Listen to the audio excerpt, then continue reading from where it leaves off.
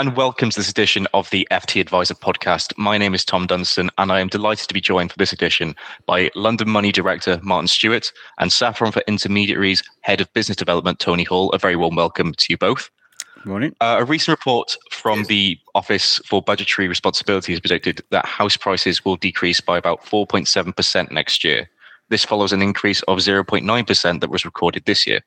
In addition to this, the office also reported expecting house transactions to fall by 6.9% in 2024, a 1.9% steeper decline than forecasts it made in March of 5%. So to start off with, I suppose, does the OBR's predictions reflect what you're expecting for next year? Tony, if I could come to you first. Yeah, look, it's very hard with predictions at the moment, isn't it, to put any certainty behind it, but it's kind of based on common sense that affordability is a challenge, therefore people can't borrow as much, and therefore the prevailing price of houses is going to either stay the same or drop to match that affordability level. So yeah, it's kind of what we're seeing. It's what that amount will be, I think, is the big challenge. But contrary to a lot of comment around a big crash or whatever, I think it's just a settling of the market as we come to terms with the new normal, which is interest rates at the 4.5% to 5.5% rate. And Marty, if I could ask you the same question, does this reflect what you're expecting? I'd be very happy if they were only going to decline by that amount.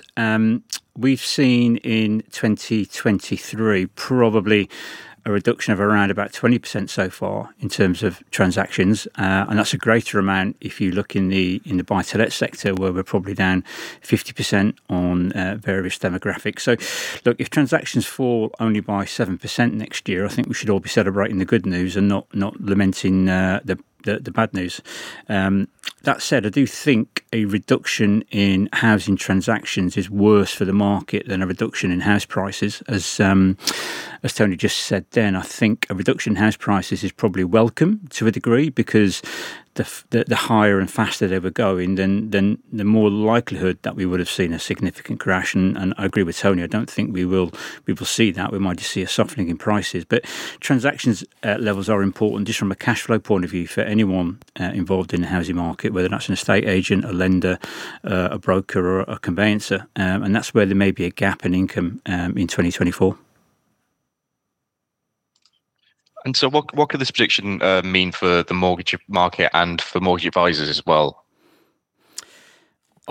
Firstly, I'd ignore them. As Tony said, you can't, you can't really.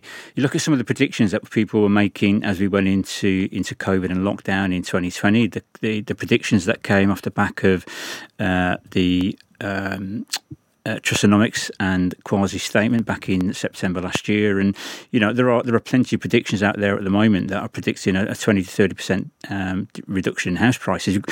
It's unlikely to happen, and I think predictions are a dangerous thing to make. I think we have to, as an industry, work with what we've got. Whether that's a booming market or a stalling market or even a falling market, we just have to work with that. What I do say to our team is that bad housing markets don't last, but good brokers do. And I think that's worth remembering as we go into to 2024, that we've been through many, many cycles. I've lost count now, I'm that old, but I remember many, many cycles where people have talked about the end of the housing market, talks about the end of mortgage intermediation, and yet, like the crocodile, 4 billion years later, we're still here, and I think we will be here at the end of 2024 and into 2025. And I do also think the intermediary market will come out of this stronger, which we always do after a downturn. So I think we need to focus more on that. Let the market find its feet, let it find the floor if there is one, keep the lights on, and carry on with the day job. Yeah, Tom, I 100% agree. This market, as I said, I'm old enough to be around it a few times as well, and it always prevails. It has its ups and downs, but the reality is people buy and sell houses, people move, people don't move. It's what it is. It's just at what point in the cycle and at the expense of doing that. So from an advisor perspective, I think it's just carry on regardless. But I think the key for this is about educating your buyers, particularly first-time buyers, around the realities of the market and the fact that you can try and wait for the unicorn of rates to drop back down to sub 3%, but that's not going to happen. So it's a case of, if you can afford to do it now, and go and seek professional advice to find the best way to do that. So I think that's the key for the market.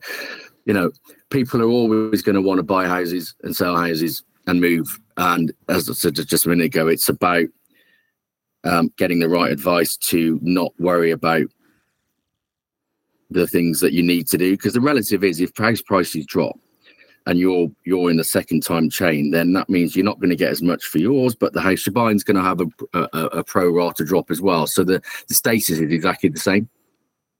In reality, it's just some points in the market are going to cost you a lot more than others. I always hark back to my first mortgage, and I was over the moon because I fixed at 8.99, and I was delighted with that because the prevailing underlying base rate was probably 12% at that point. So it's relative. One of the things I'm interested in from the report is the projected fall of house prices by 5%, while transactions fall by 7%. I was wondering if you're able to explain the situation in which that would occur.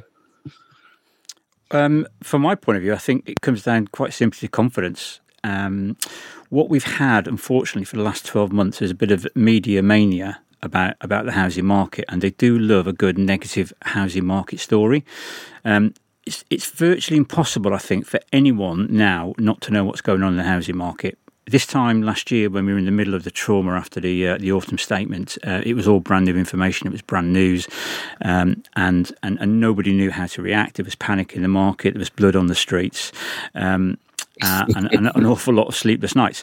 Now, 12 months later, there's anyone with a mortgage or anyone looking to move cannot come into the market and not know what's been happening. So that, in some respects, is actually quite good news. It certainly saves us a job in terms of trying to explain things. They follow the news as much as anybody else. So, as Tony said, if people need to move, they will move. And, if we are looking for some silver linings, I would suggest that after a pretty average summer and a very poor September, October and November, we saw a huge spike in purchases. So people are now coming to terms with the new cost of borrowing, and as Tony said, if you can afford that, then move. If you have to move, and people will move. What the market is missing, and this will result in an element of the fall in transactions, is the discretionary mover. The people that have moved over the past 10 years when, hang on a minute, I can borrow £500,000 interest only, it's going to cost me less than £800 a month. Well, let's go and get a bigger house. Suddenly that move is now £3,000 a month. So the discretionary mover are the ones that are sitting on the hands. So that will lead to a natural fall in transactions, along with a degree of, well, let's just wait a little bit, let's just wait 6 months. We don't need to rush to make this purchase now. So again, the other thing that's missing in the market right now is urgency. And until that begins to return in a degree of volume, we will probably be plateauing and flatlining for a while. So is there anything that you think advisors could or should do to prepare themselves for the described landscape, or if there's anything that brokers can do to keep the lights on, as you said earlier, Martin? It's a difficult one to answer because we've got a little bit of a fragmented intermediate market right now, whereby you've got the gnarled veterans, and I include myself in that without a shadow of a doubt, who have seen everything, just waiting for the aliens now to complete the set. And you've got the younger brokers who've come through in the past 3 or 4 years who've really only known one market, and that's the ability to recommend very cheap 2-year fixed rates. And they've not really had the ability to build a client bank that will give them some substance going into 2024. So we're a mature broker with a good client bank. They will always have a demand. There's always enough people in the background, either just a direct business or word of mouth, that will come into the market. Product transfers kept the industry going for the first 6 months of this year, and you don't have that if you're a young client or a young business that hasn't got that back book to rely on. So in terms of leaving the light on, I think what you have to do if you haven't got a deep client bank is just to be visible, and to let people know that you are there. And thankfully this time around, something we didn't have in 2008 was social media. So you do see a lot of people now using social media to their benefit, and they are being out there, they are being visible. I don't necessarily agree sometimes with how the messages are being portrayed, and it can be a little bit gimmicky. Rolling around on a skateboard while talking about interest rates. I'm not too sure that necessarily resonates with everyone, but it might do with the younger generation. But again, that's me being old school. But I think if you can just be seen to be there, to know where people are when the time is right for them to move, and they will remember you, whether you're on a skateboard or not, they will remember you, and that will be a call to arms that you can then answer. Yeah. Just following on to Marty's point, I think for advisors, the other thing I would suggest, we're in that specialist complex lending scenario, which actually a lot of mainstream advisors will steer clear of through not understanding or want to give business away to third parties, is diversify. There is huge opportunity in this market for brokers to stretch beyond their comfort zone in terms of the products they advise on. And there's a lot of support out there from lenders and clubs and networks, wherever you go, to do that. So that's the biggest thing I would say. I also think towards that, to Martin's point about visibility, that's a really key point, because we recently at Saffron did a study via YouGov on self-employed. One of the big stats was that 75% of the self-employed people surveyed didn't know they could get a mortgage, or didn't believe they could get a mortgage as a self-employed person. So the quest that I've been on is to get us as lenders and advisors to really consider, what do you say, or what does your website say about how you can help people? If your website isn't saying that I can help you in your scenario, self-employed or contractual or whatever it might be, those people are going along thinking I can't do anything, and either paying too much for a mortgage or not getting the house they really want. So the key is, have a look at yourself and your website and go, what are you saying about how you can support this market in its current cycle? Can I just jump in quickly and add two things onto what Tony said there, because they're all very good points. That diversification of services and products will help, because there will be a drop in income. It's inevitable. I'm seeing it in our own numbers, and I think we've got a very well-run business. So if we're seeing it, I guarantee everyone else will be seeing that. So whether that's into equity release, specialist lending, protection size, I think brokers do need to fill that gap by broadening their product offering. And that point there as well, Tony said about self-employed and complex. This market is made for intermediation. With more and more branch closures, the inability to ring up a bank, which can easily take an hour. I did that myself recently. I had to ring Barclays, unfortunately, on a personal matter, and I almost died in the process of old age. It's the banks are pushing the consumer to us. We should recognise that they're not. They haven't got the capacity or the ability or even the desire to offer wholesale mortgage advice.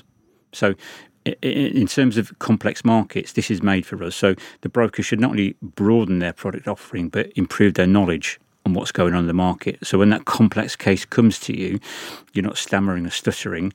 Straight away there's an opportunity for the client and for the broker to introduce them to the right lender first time around. Absolutely, and that's what basically my BDM team do on a daily basis. We've been exploring, what does business development mean? And it doesn't just mean, right, we're here to flog you a Saffron mortgage for your client, all right? Although that's not a bad thing. This is about how do we, shameless plug there, this is more about how do we work with you as a business partner to help you uncover areas that you've shied away from or naturally don't understand.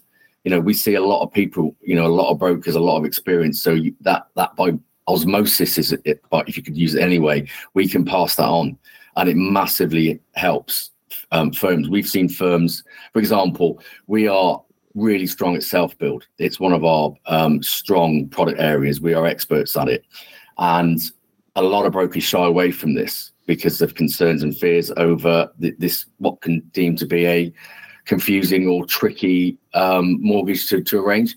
It's not. It's a bit longer. You've got to do a bit more. But with our help, we've got a whole new cohort of brokers now entering this space. So it's all about how do we help you build your business, because that helps build our business. And I also want to ask if the OBR's predictions become accurate. Is there any sense of how this could hit different aspects of the mortgage market, such as for first-time buyers or buy-to-lets? I think we're giving too much credence to the OBR report. I mean, it wasn't that long ago they suddenly found an extra 2% GDP from a couple of years ago down the back of the sofa. So I think we've got to be careful that we don't start looking at this as almost like it's gospel and it's written tablet and it's the truth. The housing market is a very nuanced business, okay, and it is built upon a very simple premise of consumer confidence. And if that's there, we have a busy housing market. And if that disappears, we have a very poor performing housing market. So we are inching towards a degree of consumer confidence now. And the longer that stays, then the busier we will all become. First-time buyers are probably and have sat on their hands a little bit because they're in no particular rush to enter the market. If they're reading in the Daily Mail that house prices are, going to fall 20%, well, why would you rush to buy one? You might just sit and wait. Their issue is not affordability. They have no reference point. They have no anchor to base rate at 0.1%. So if their borrowing rate is 5% and they can afford it, then they can move forward. The buy-to-let side of stuff has been difficult. And I'm only talking here about London, which is the vast majority of where our clients are based. It's a very poor performing market right now. That doesn't mean to say that buy-to-let is dead. It will just have to evolve going forward and maybe into more semi-commercial and maybe more outlier towns that are further away from London where the stress tests really don't work at all. So we've seen a big decline in buy-to-let purchases, and we have seen a big increase in landlords saying that they plan to exit the market in London and the South East. Goes back to what we said at the very start. If you have to move, just move. There's no point waiting for a perfect time. Otherwise, we'd all be living in caves waiting for that to happen. It doesn't exist. The perfect time, it doesn't exist. The right time is always there. And it's up to the consumer to decide to when to strike and move. And we'll all just sit there and service that particular need as and when it's appropriate. I think if we're trying to engineer a market, we might be in for a long wait. We have to sit and wait for the consumer to confirm that they're happy with their micro personal circumstances and the macroeconomic picture that they operate in. And when those two marry up, we'll have an active market. Yeah, I'd echo that. From what we're seeing, we are seeing it's really quite postcode specific what we're seeing in terms of some brokers are going, we're really, really busy with purchase inquiries, and others saying it's absolutely dead and I'm hanging on to product transfers as a way to continue. So I think it really is that difference. But to Martin's point, it really is. I think the biggest thing that kind of makes this clear around hanging and waiting it is an article that someone posted on LinkedIn a few weeks ago about an interest rate rise in 1957 that saw a rapid base rate rise to 7.5%. And I suppose the story is from that is if you went then held on for 18 months before buying, hoping that rate would drop, thinking it would drop, you'd end up waiting 51 years because that rate didn't get back down until 2008. So you'd have had 51 years more renting if you were a first-time buyer. And in that prevailing 51 years, house prices went up 9,351%. So the moral is, if you can afford to buy at the point you need to buy, and don't worry about it. But that's what an advisor's job is to do, and go and find a professional one that will help you make that choice and help you see that. Don't read the article saying, oh, it's going to be fine, wait for a bit, because you could be waiting an awful long time. Brilliant. Well, thank you very much both for joining me for this edition of the FT Advisor podcast, and thank you very much for listening. This is the story of the one. As head of maintenance at a concert hall, he knows the show must always go on. That's why he works behind the scenes, ensuring every light is working, the HVAC is humming, and his facility shines. With Grainger's supplies and solutions for every challenge he faces, plus 24/7 customer support, his venue never misses a beat. Call quickgrainger.com or just stop by. Grainger, for the ones who get it done.